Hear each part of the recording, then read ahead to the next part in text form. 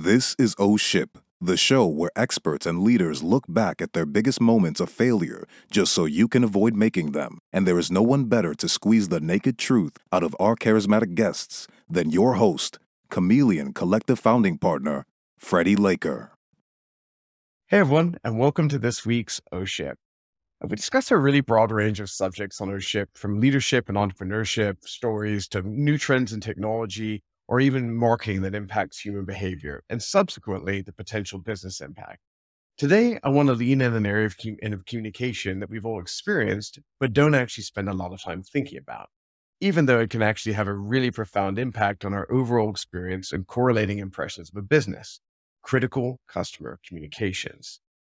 Mia Papanikolaou is the former Chief Operating Officer of Strata and the GM of North and South America for Aspire, both firms focused on helping customer management with a strong focus on enhancing customer communication at all of the key customer touchpoints. Liz Steffen was the VP of Customer Engagement at Strata, which is actually where she met Mia. She also happens to have a master's degree in education psychology, which gives her a really fascinating perspective on how people learn and retain knowledge. So Liz and Mia are actually customer communication strategists and consultants. They actually work with me at Chameleon Collective. And they have a really unique expertise that honestly is very frequently overlooked and misunderstood. And so when it works great, it's like magic and it can actually yield incredible business results. But when it's done wrong, it can actually turn into kind of a bit of a disaster and create some pretty spectacular O-ship moments, which is why I thought they'd be perfect guests for today's episode. And with that, let's get going with this week's episode. I've titled The Good and the Bad of Customer Communications. Let's go.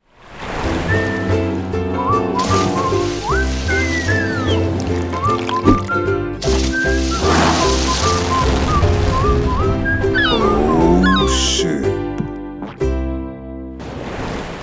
Liz, Mia, great to have you on the show. How are you? Very good. How are you doing? I'm doing great. It's fun. Obviously I get to work with you at Chameleon Collective, and I see you doing your own show, which we're going to give a nod to later, but it's fun to have our shows collide. So a meeting of the minds. I've done chief digital officer roles, as you know, in many parts of my career. And I've always found what the two of you do really fascinating. So I think it's going to be fun to be able to tap into that today. But I think a great place to start would be making sure that our audience understands what we're talking about. So can you talk a little bit about what critical customer communications actually is? Yeah.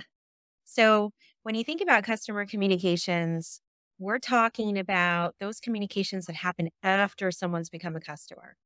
So not marketing communications, sort of pre-acquisition, not loyalty communications, rather those driven, sort of triggered, transactional, what we formerly sort of really focused on as transactional, those communications like bills and statements and policies and, oh, here's a notification that your rate is going to increase this year.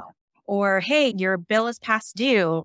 This is a collections notice. All of those types of communications that aren't really cool and fun, but are necessary. And every single person watching today receives, right? They receive that as part of doing business with a particular brand. Yeah, so I can add that everyone is waiting on these communications. Payment confirmation come into it. If you don't receive your payment confirmation, you think something's gone wrong. So everyone is receiving these. Everyone knows and is expecting them, and they're just not leveraged at all, and they have a very bad customer experience. It's funny, putting my marketing guy hat on for a minute. It's like you see all this time that gets panned over newsletters and campaign messages and so on. But the thing that actually is happening all the time, these kind of more transactional messages, which are, to be clear, actually have value to the customer. I'm sure as much as they want to hear about whatever nonsense I might send them as a marketer that day, these are things that like have real value. And I feel like a lot of times they're just really glazed over, these touch points for people. That's exactly right, Freddie. Like we call it the set it and forget it syndrome. These communications are often set up sort of at the beginning of the company or the beginning of the product, right? And they're forgotten because no one ever really reflects back on, hey, we should really take a look and see if these messages are on brand or what we're actually saying, or, hey, people read things differently now on mobile devices. And the way they consume content is different now. No one really ever looks to these types of communications, right? They don't focus the attention on it. They're just sort of the stepchild in the group of communications and often drive pretty bad experiences. Why do you think they're so important? They are so important because the communications that you have to send, usually regulated. It's not a matter of, oh, we've chosen not to send it. You have to send the bill. You have to send the statement. And as a consumer, you're waiting for these communications. So, these are the communications consumers are waiting for. They're opening and they have the worst possible experience. So this is a massive fracture in terms of communication within every company. This is an opportunity to leverage because you have that captive audience, and very few brands out there actually do. So it's like a wasted opportunity because these types of communications have very high open rates. So when we think about if they're printed, right, everyone's opening up their bills if they receive them in the mail. And if they're digital, right, we see open rates in excess of 65, 70, 80%, right? Put your marketing hat on for a second. If you got those high open rates for a particular campaign, you would be thrilled. Yeah. Always getting these regularly on a monthly basis. But these are not the things that spam filters filter out because it's not marketing, right? It's essentially, but it's a missed opportunity. I have to ask, and I mean this as a compliment. This is not like the sexiest thing on earth. Value is so incredibly obvious when you actually take the time to think about it. And I don't think enough people think about it.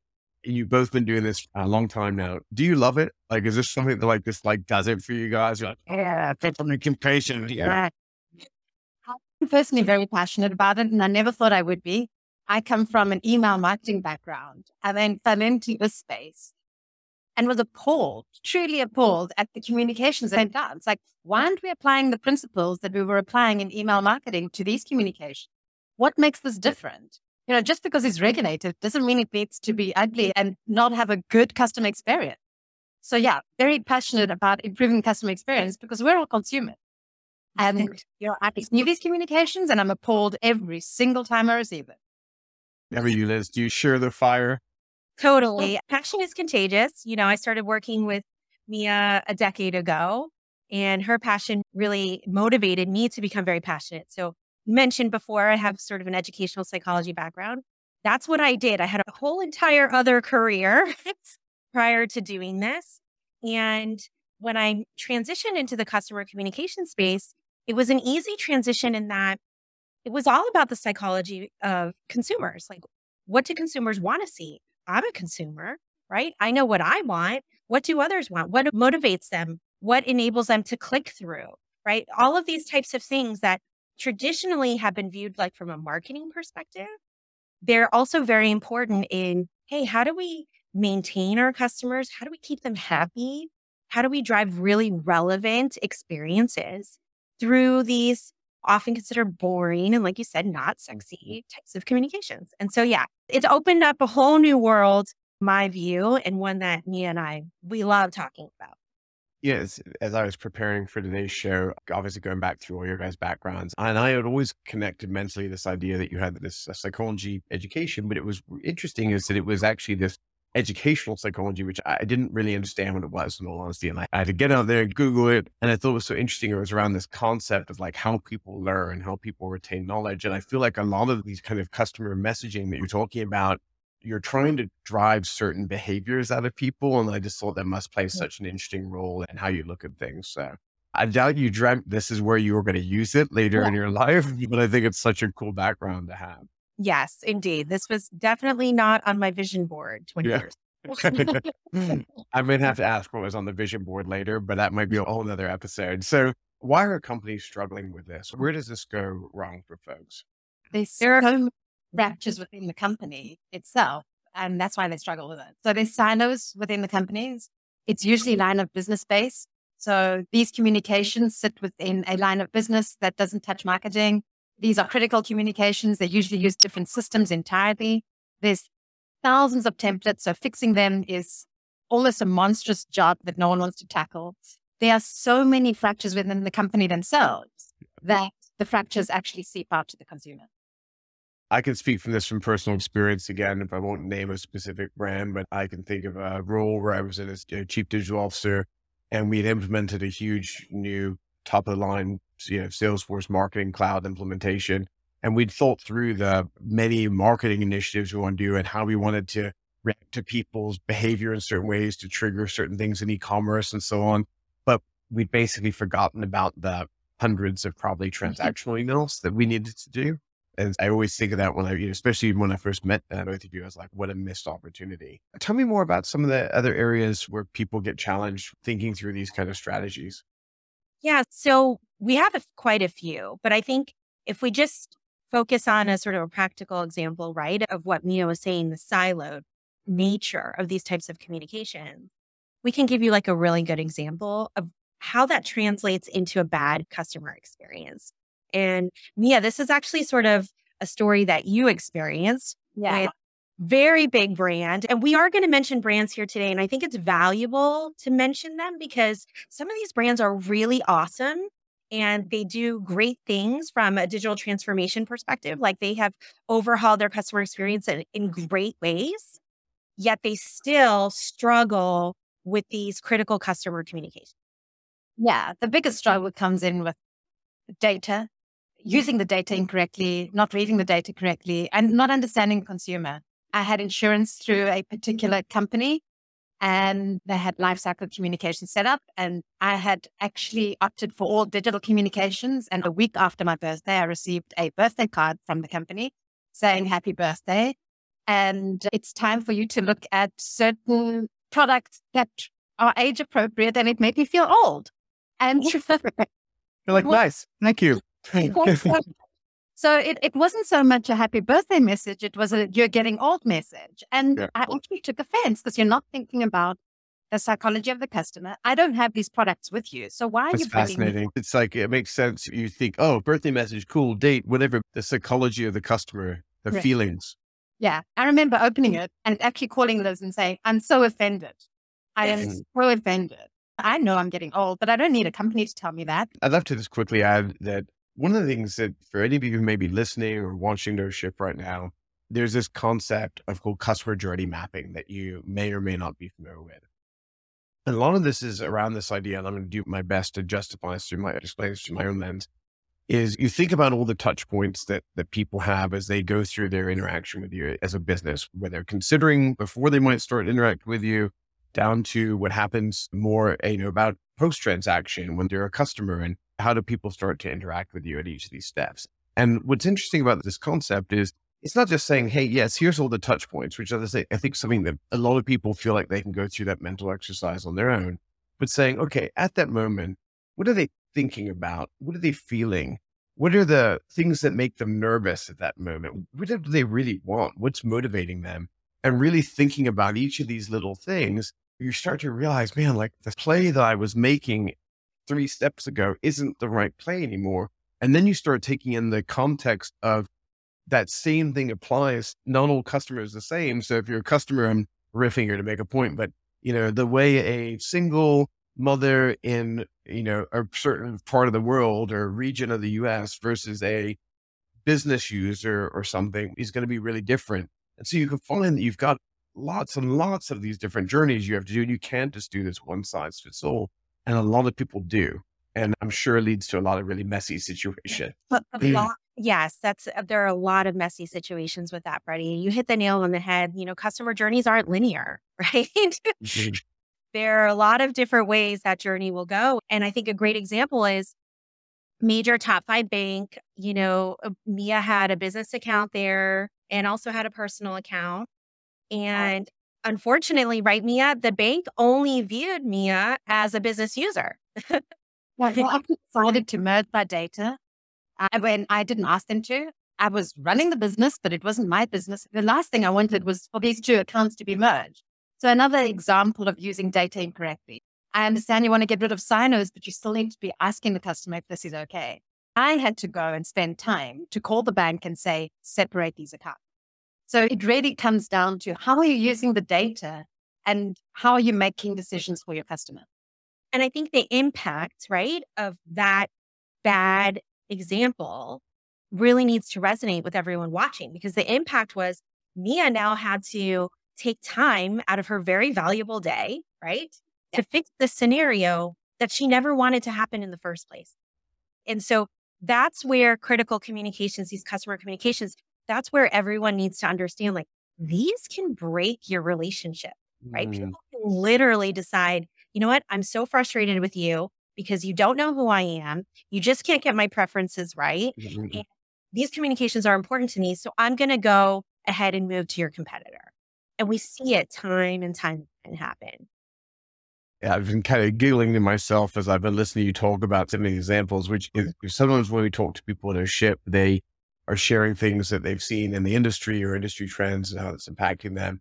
It's amusing to me that, some of these things are really direct examples that are happening to you guys. At some point today, I was planning on asking you, what your kind of oh ship stories in your careers are.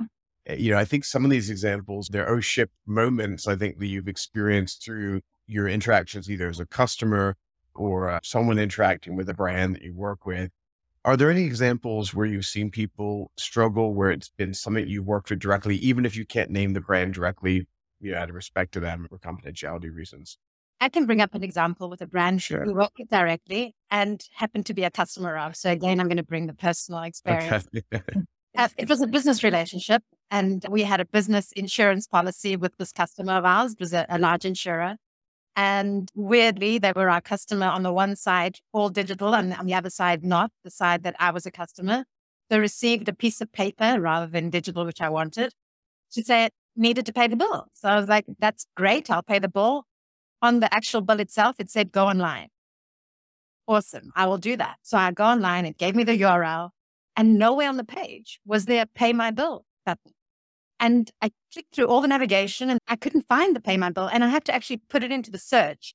And it was something like the fifth answer down was where I could pay my bill. And it's like, why would you put that onto the bill when there's no easy way to pay when I get there? And it's like, that's such a bad user experience in every single way. So because they were a client, took it back to them and said, this was the experience. These were the steps I had to go through.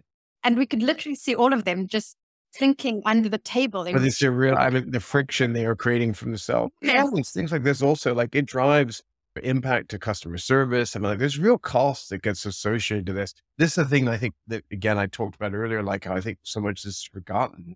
But this is a great example of, like, there's all these business impacts just to that one misstep. Yes.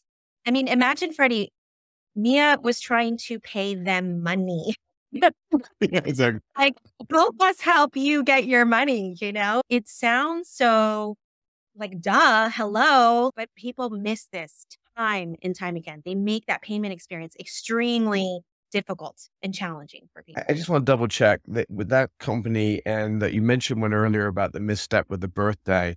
Those guys weren't sharing data, right? I just want to make sure they didn't send you online and then they assumed you were too old to do online. So they wanted to send you a paper bill. No connection. just double check. You're like, it feels like an offline check person. Like it's personal. Yeah. You emailed it from your AOL account, your Prodigy account one or too many times, and it sent off some signals. My wife has an AOL account and I still razz her about it. So. That is hilarious. I mean, I have a Hotmail, so yes. It's not quite there. That's really funny. Give me some more examples. What else? So they're not all bad, though. So when we're talking about sort of issues with data, right, there are companies who are getting this right. So I'll give you an example. It was my personal experience with my mortgage servicer. At the time, it was PennyMac, right? They're constantly selling your mortgage off. So, it changes all the time. But at this particular moment in time, it was PennyMac. And they sent me my mortgage statement, right? So knowing how much I'm going to pay or what's going to be auto drafted from my account. And in there, they took an opportunity to upsell me, and they did it in an ingenious way because they used data that they had on hand. They know my property address. They know how much I owe on the mortgage, and they know how much the estimated value of my home was. So they sent me a message. Hey, now's a great time, right? This was during the pandemic. Rates were very low. This is a great time to refinance and take any cash out of your mortgage if you'd like, or we have HELOC options, home equity lines of credit. And that triggered immediately for my husband and I to ask, hey, inquire about this. So we started the refinance process, and that was a direct result of leveraging that critical communication, my statement, and embedding it with hyper personalized upsell targeted messaging, right? And there you go. That's a way to increase the share of wallet. So again, these critical communications, if you leverage their power, they can help you bring top line revenue as well as help you cut costs. So we've talked about how these kind of messages, they're core messages, there's no opt out on them. You want to respect that, right? You don't want to overload it to the point that people are like, now you're kind of like jamming a ton of stuff in here where I feel like this is marketing. It isn't, emails that are my core. First, I'm sure you have clients or brands you work with that maybe try and push the limits of that in a little bit of a cheeky way. Like, what is the appropriate level of maximizing the value of these without getting to the place where it feels abused? Does that make sense? It does make sense. And I think the appropriate balance comes into what makes sense for the customer. Is this going to be an advantage for the customer? So the example that Liz brought up, it was actually advantageous to her. Even though it was an upsell or a cross-sell, it was advantageous to Liz. And I had an example. I used to live in London, and I had the broadband provider that I would pay every single month. And a week after I'd paid, they'd send me marketing saying, if you refer a friend, you can save £50. Like, well, had you put that into my bill, I would have paid attention, because at that moment, I'm suffering from bull shock and I don't want to be paying that bill. Yeah. And if I pay £50, I would have. That's an advantage to me at that point. A week later, when it has nothing to do with my bill and they're telling me about £50 off and saying, oh, this is for your benefit, I don't care. So I never took it up. So always look at, is this of benefit at this point to the consumer, then add it in. Yeah. It goes back to being customer centric, right? And unfortunately, too many of these teams, again, because they're so siloed, right? Sort of marketing is doing their thing, operations, IT, all these different groups. So everyone's doing their own thing. And these critical communications sort of reside between operations, lines of business, sort of weird places in the organization. And hey, wouldn't using the bill be a great opportunity to put this marketing message? No one ever talks about those things. And again, it's just a big miss. Yeah.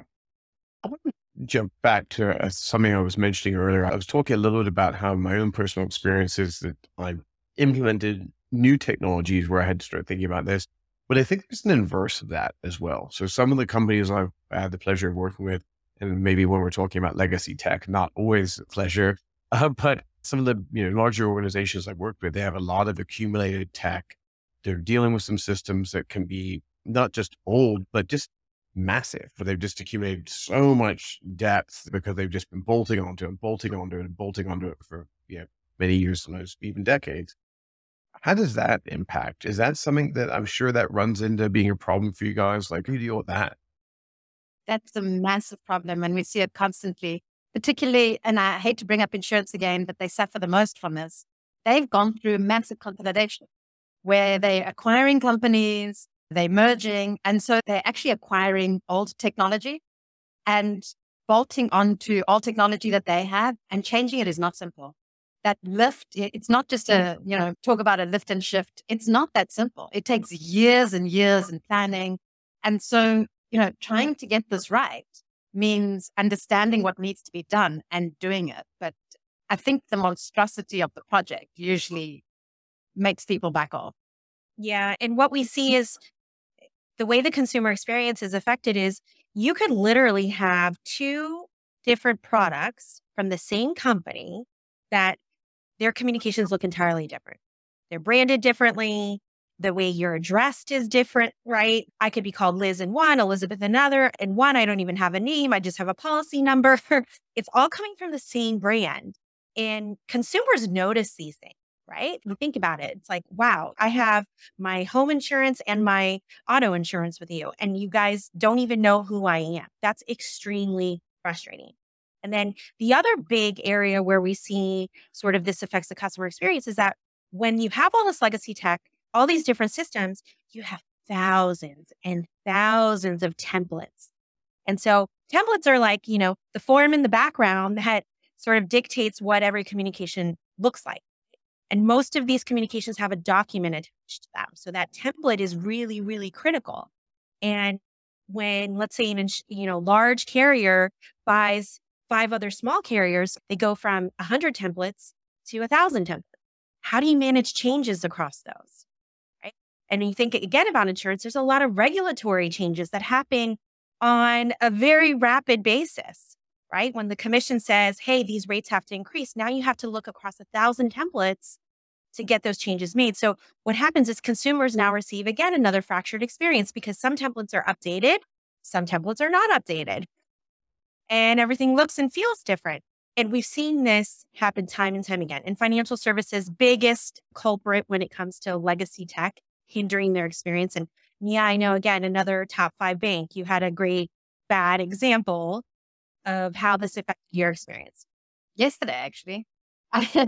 Nothing like timely examples. Nothing like timely. You know what? They daily, Freddie. I feel like if you're really into this stuff, you just must just see stuff all the time. You're like, why are they so bad? Can I tell you a quick small tangent, by the way? I have to borrow to about personalization. I'm going to admit a secret I don't think I've ever admitted on camera before.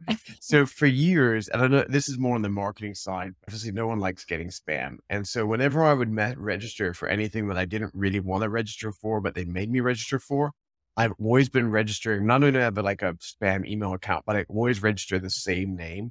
And that's Mr. Sassy Pants. And so I get messages for like Mr. Sassy or hi Sassy or like Mr. Sassy Pants. And then I can tell when people have been selling my data because I'll get messages from random companies that I'm interviewing like, hey, Sassy, take advantage of this offer. And I was like, oh God. So I have like a whole like spam identity that I use so that I really see when people are doing this badly. Anyway, I digress. Let's go back to something a little more serious. Well, they're all just as bad, really. I actually did a wire transfer yesterday. And as soon as I completed the wire transfer, got an email in a template from the bank saying, you've just initiated this wire transfer. Great. About an hour later, get a text-based email saying, we've started this wire transfer with all the details. So it was so difficult to read. And it's obviously system generated. But then you think that you like did a second one get sent? It's also an hour later. That would freak me out. What? You don't mess with wire transfer notifications. Exactly. Just a pretty low tolerance for those communications going wrong. Why do they look so different? Why are you giving me two? What is going on? I have actually done many wire transfers, and so I'm used to the two. But every single time it happens, and they look so different, I still get that little shock, that jolt. Why? Yeah, a huge chunk, I think, of what we're talking about as it sounds so obvious when you say it, but I don't think all of us key into it. It's like, be customer centric. Think about the needs of your customer. If it's a good experience for them, it's going to be a good experience for your business. And, these things aren't about reach. It's about making people respect and appreciate your business. There's a friend of mine many years ago was always talking about that he was in the business of making loved brands. And that when he built a loved brand, not because it was cool or funny or something like that, but because every interaction with that brand experience made the customers fiercely loyal to them. And all of these little messages, they matter, they count. And I don't think people take that into account enough. I want to be conscious of time in today's episode. There's a couple other things I really wanted to kind of make sure I addressed with you. Let's talk a little bit about the dream. I'm going to count these as those ship stories, by the way. I think you like Definitely. as you see it along the way. But what does great look like? What's the kind of utopia of customer communication, if you will? So Mia, start and then you can add to it because Mia and I, we're sort of one amazing brain when we each share our opinions. So from my perspective, it's where the company really knows who I am and knows what I need and knows how to make my life easier. Right. So it's all about, for me, convenience. So think about all the bill ready notifications that you receive now. All they say is like, your statement is online or your bill is ready to be viewed. And they don't tell me anything else. But Amex will say, hey, your bill is this amount. Here's what you have due. Would you like to pay it now? And if you want to see details, now you can go see it online or in the app, right? That makes my life easier. Amex knows who I am. They tell me exactly what I need to know. They make it super simple for me to pay my bill. Those are the types of experiences that we should be seeing across the board, where really you're allowing me to save time on the things that I don't really want to spend a lot of time on. And if I can add on saving time, every communication that any company puts together, you've got to consider whether you're saving the customer time or you're asking them to spend time. And both have value. But asking them to spend time on something that they shouldn't be spending time on is a terrible customer experience. So sending a notification, like Liz said, saying your bill is ready, is asking a customer to spend time. When what we should be doing is saving them time. This is how much you owe. This is how you can pay. Saving you time. Perfect. Where I need to spend time is on something that I don't necessarily understand. And I don't want to spend time in frustration and make it easy for me. And that comes in, let's say I want to file a claim. I don't really understand how to do that. Make it easy with steps in layman's terms that I understand. And so I'm spending time in a manner that is to my advantage. Don't make it frustrating for me to spend time on it. So it's really looking at every single communication and saying, do we need to save the customer time or do we need to help them spend time? A lot of what you think you were talking about is friction, which is a concept I've been obsessed with lately, and I find myself talking about more and more and more. And the extension of, I think, what we've been talking about today, and for anyone, again, listening or watching NoShip, is you've got to nail the communication part that drives interaction. But when you actually get to said interaction, you got to work really close with your product teams to make sure that the experiences are just as frictionless. And so whether that is making sure that the communication matches the action to taking as many steps as possible. And one thing we didn't talk a lot about today is like making sure that the same communication that you guys might be sending, because I think a lot about what we're talking about is things that are sent to people. But then when people get into the experience that it's really consistent, the instructions are the same, the messaging is the same, things are really intuitive, because actually you can have the best customer communications on earth, but if you're launching people into a wall afterwards, it doesn't do you any good. Yes, exactly that, Freddie. We're actually working with a client right now where we're giving them a lot of recommendations on how they can improve the communications, but all of the communications drive the customers to the portal. And when we get to the portal, it's like, friction everywhere, right? So exactly that. One of our recommendations is like, hey, your portal needs an assessment. It needs a complete revamp, because that's just as frustrating as the communication they're receiving right now. So yes, you're right. They go hand in hand. And I think the utopia is a true omni-channel experience where the communications you're receiving and then the actions you're taking and any communications that you're replying with, all that's done in a seamless fashion where the brand has a single view of who you are. You have all these multiple preferences that you can control, right? And everything is seamless. There's no friction in that process. That's the utopia. That's utopia. And so for anyone tuning in today, if you had to kind of make sure they took one thing away, we covered a lot of really different subjects, a very different kind of ownership, and I really enjoyed it. And I hope our audience has as well. But if you wanted people to take away kind of one thing from today, Mia, why don't we start with you? What would that thing be? Set it and forget it shouldn't exist. The forget it part. Yeah. Set it. A lot of people aren't even getting to that step, but you want it, but don't forget it. It should be regular audits and communication, be customer centric, and making sure that the experience is seamless on these communications as it is on everything else. Love that. Totally agree. Liz, what's your take? Data. Fix your data, because it all starts there. And if you can get the data piece right, then everything else becomes a whole lot easier. Great advice. So I want to make sure that people are able to follow up with you. So after today's show, if they want to find out more about you, what's the best way to either get in contact or learn more about you? Check us out on LinkedIn. And every Friday, we host a show called Coffee Chats and Communications. So be sure to tune in. It's cute, it's short, it's 5 minutes, and we give you really great tips on how you can improve your customer communications and the overall customer experience. For the record, I'm a fan. That's why I had to have you guys on our ship. So it really is great content, and you were as wonderful as I expected you'd be today. So I thank you again for that. And then LinkedIn, they can also a good place to follow, just in general, individually. Okay, great. So I'd like to take a moment just to thank everyone who's tuned in today. Again, whether you're watching on some of our video channels or your primary platform of YouTube, or you are watching on LinkedIn or Facebook, or you're listening on an audio podcast like Google Podcasts or Apple Podcasts. Thank you, thank you, thank you, thank you.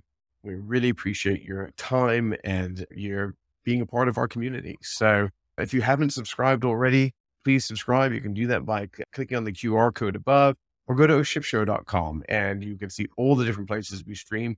Hell, you might be a video watcher today, but you may prefer podcasts. And if you do, just go to oshipshow.com and we've got links to all the primary places we stream. So again, the best thing you can do to support us is give this video a like, add a comment, share it on your feed. All of that helps make OSHIP possible and allows us to keep bringing on great guests like Liz and Mia. Liz, Mia, thank you again for your time. Any final words? Here's to making some awesome critical customer communications. I'll take it. Take care, everyone. We'll see you next week on OSHIP.